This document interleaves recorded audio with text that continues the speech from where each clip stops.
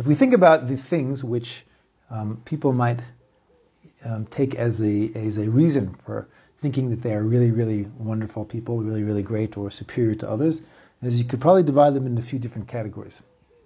Okay, so now imagine someone has a new jersey, and someone says to them, they're wearing the new jersey, and they're feeling really good, and someone says, "Wow, that's such a nice jersey. It looks really, really nice."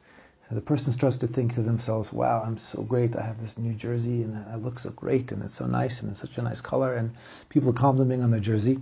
So I think most of us would agree that that's pretty silly for a person to think that they really are superior to other people because of their jersey. I mean, they didn't make the jersey, they didn't design it, they didn't weave it.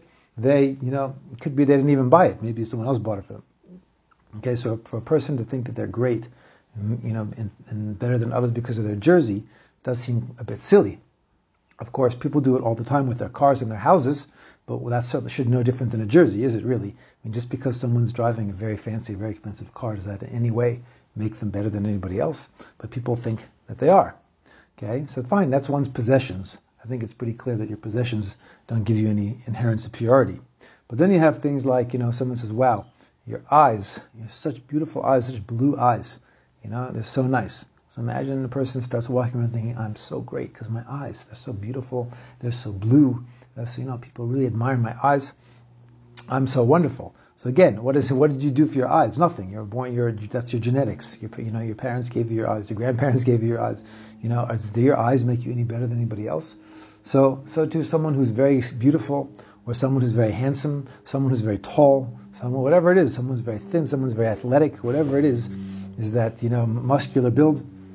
Does that make them any better than anybody else? Even if they're a person who goes to the gym and they've worked hard to develop their body, so they have big muscles. Does that make them any? Isn't it obvious that for a person to feel that they have a sense that they're superior because of that? Isn't that clearly silly? Of course, it's silly.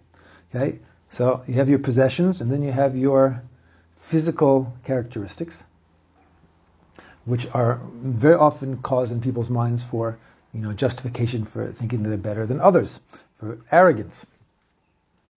Okay, so what about things that are more part of you, like your talents? Okay, let's say a person is a very talented artist, or a person is a very talented singer, or a person is just by nature an extrovert and a good schmoozer, and everybody likes them. They can speak to anybody about anything, whatever it may be. Or a person, let's say, is a hard-working person by nature. They're a very responsible person.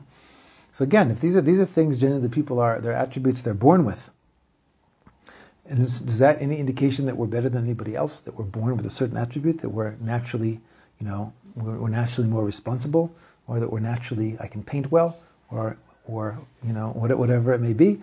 Is that why does that make you better than anybody else? What did you do for it? What did you do for it?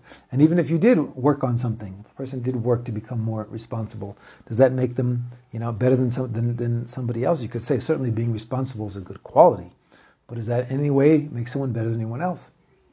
All of these things, I think, if you think about it, it's pretty clear that it's a bit silly if we think of ourselves as we give ourselves significance because of that. That makes me great. That makes me wonderful. That makes me better than somebody else. Okay, so then he goes on and he says the thing which brings people actually to arrogance more than anything else is wisdom. Okay, that causes more arrogance, more of a person's intellect, a person's brains, a person's wisdom, because that is already a quality which is much more essential to a person than their possessions or their looks or other things, meaning your mind. And this is the most important and dignified part of a person. The most honorable part of a person is their seichel, is their intellect. Okay, and he says, so therefore, it's very easy for someone who is intelligent or somebody who is wise to becoming. That's a huge test, really, in terms of arrogance. And he's going to discuss that later. I mean, tomorrow we'll see how a person deals with that.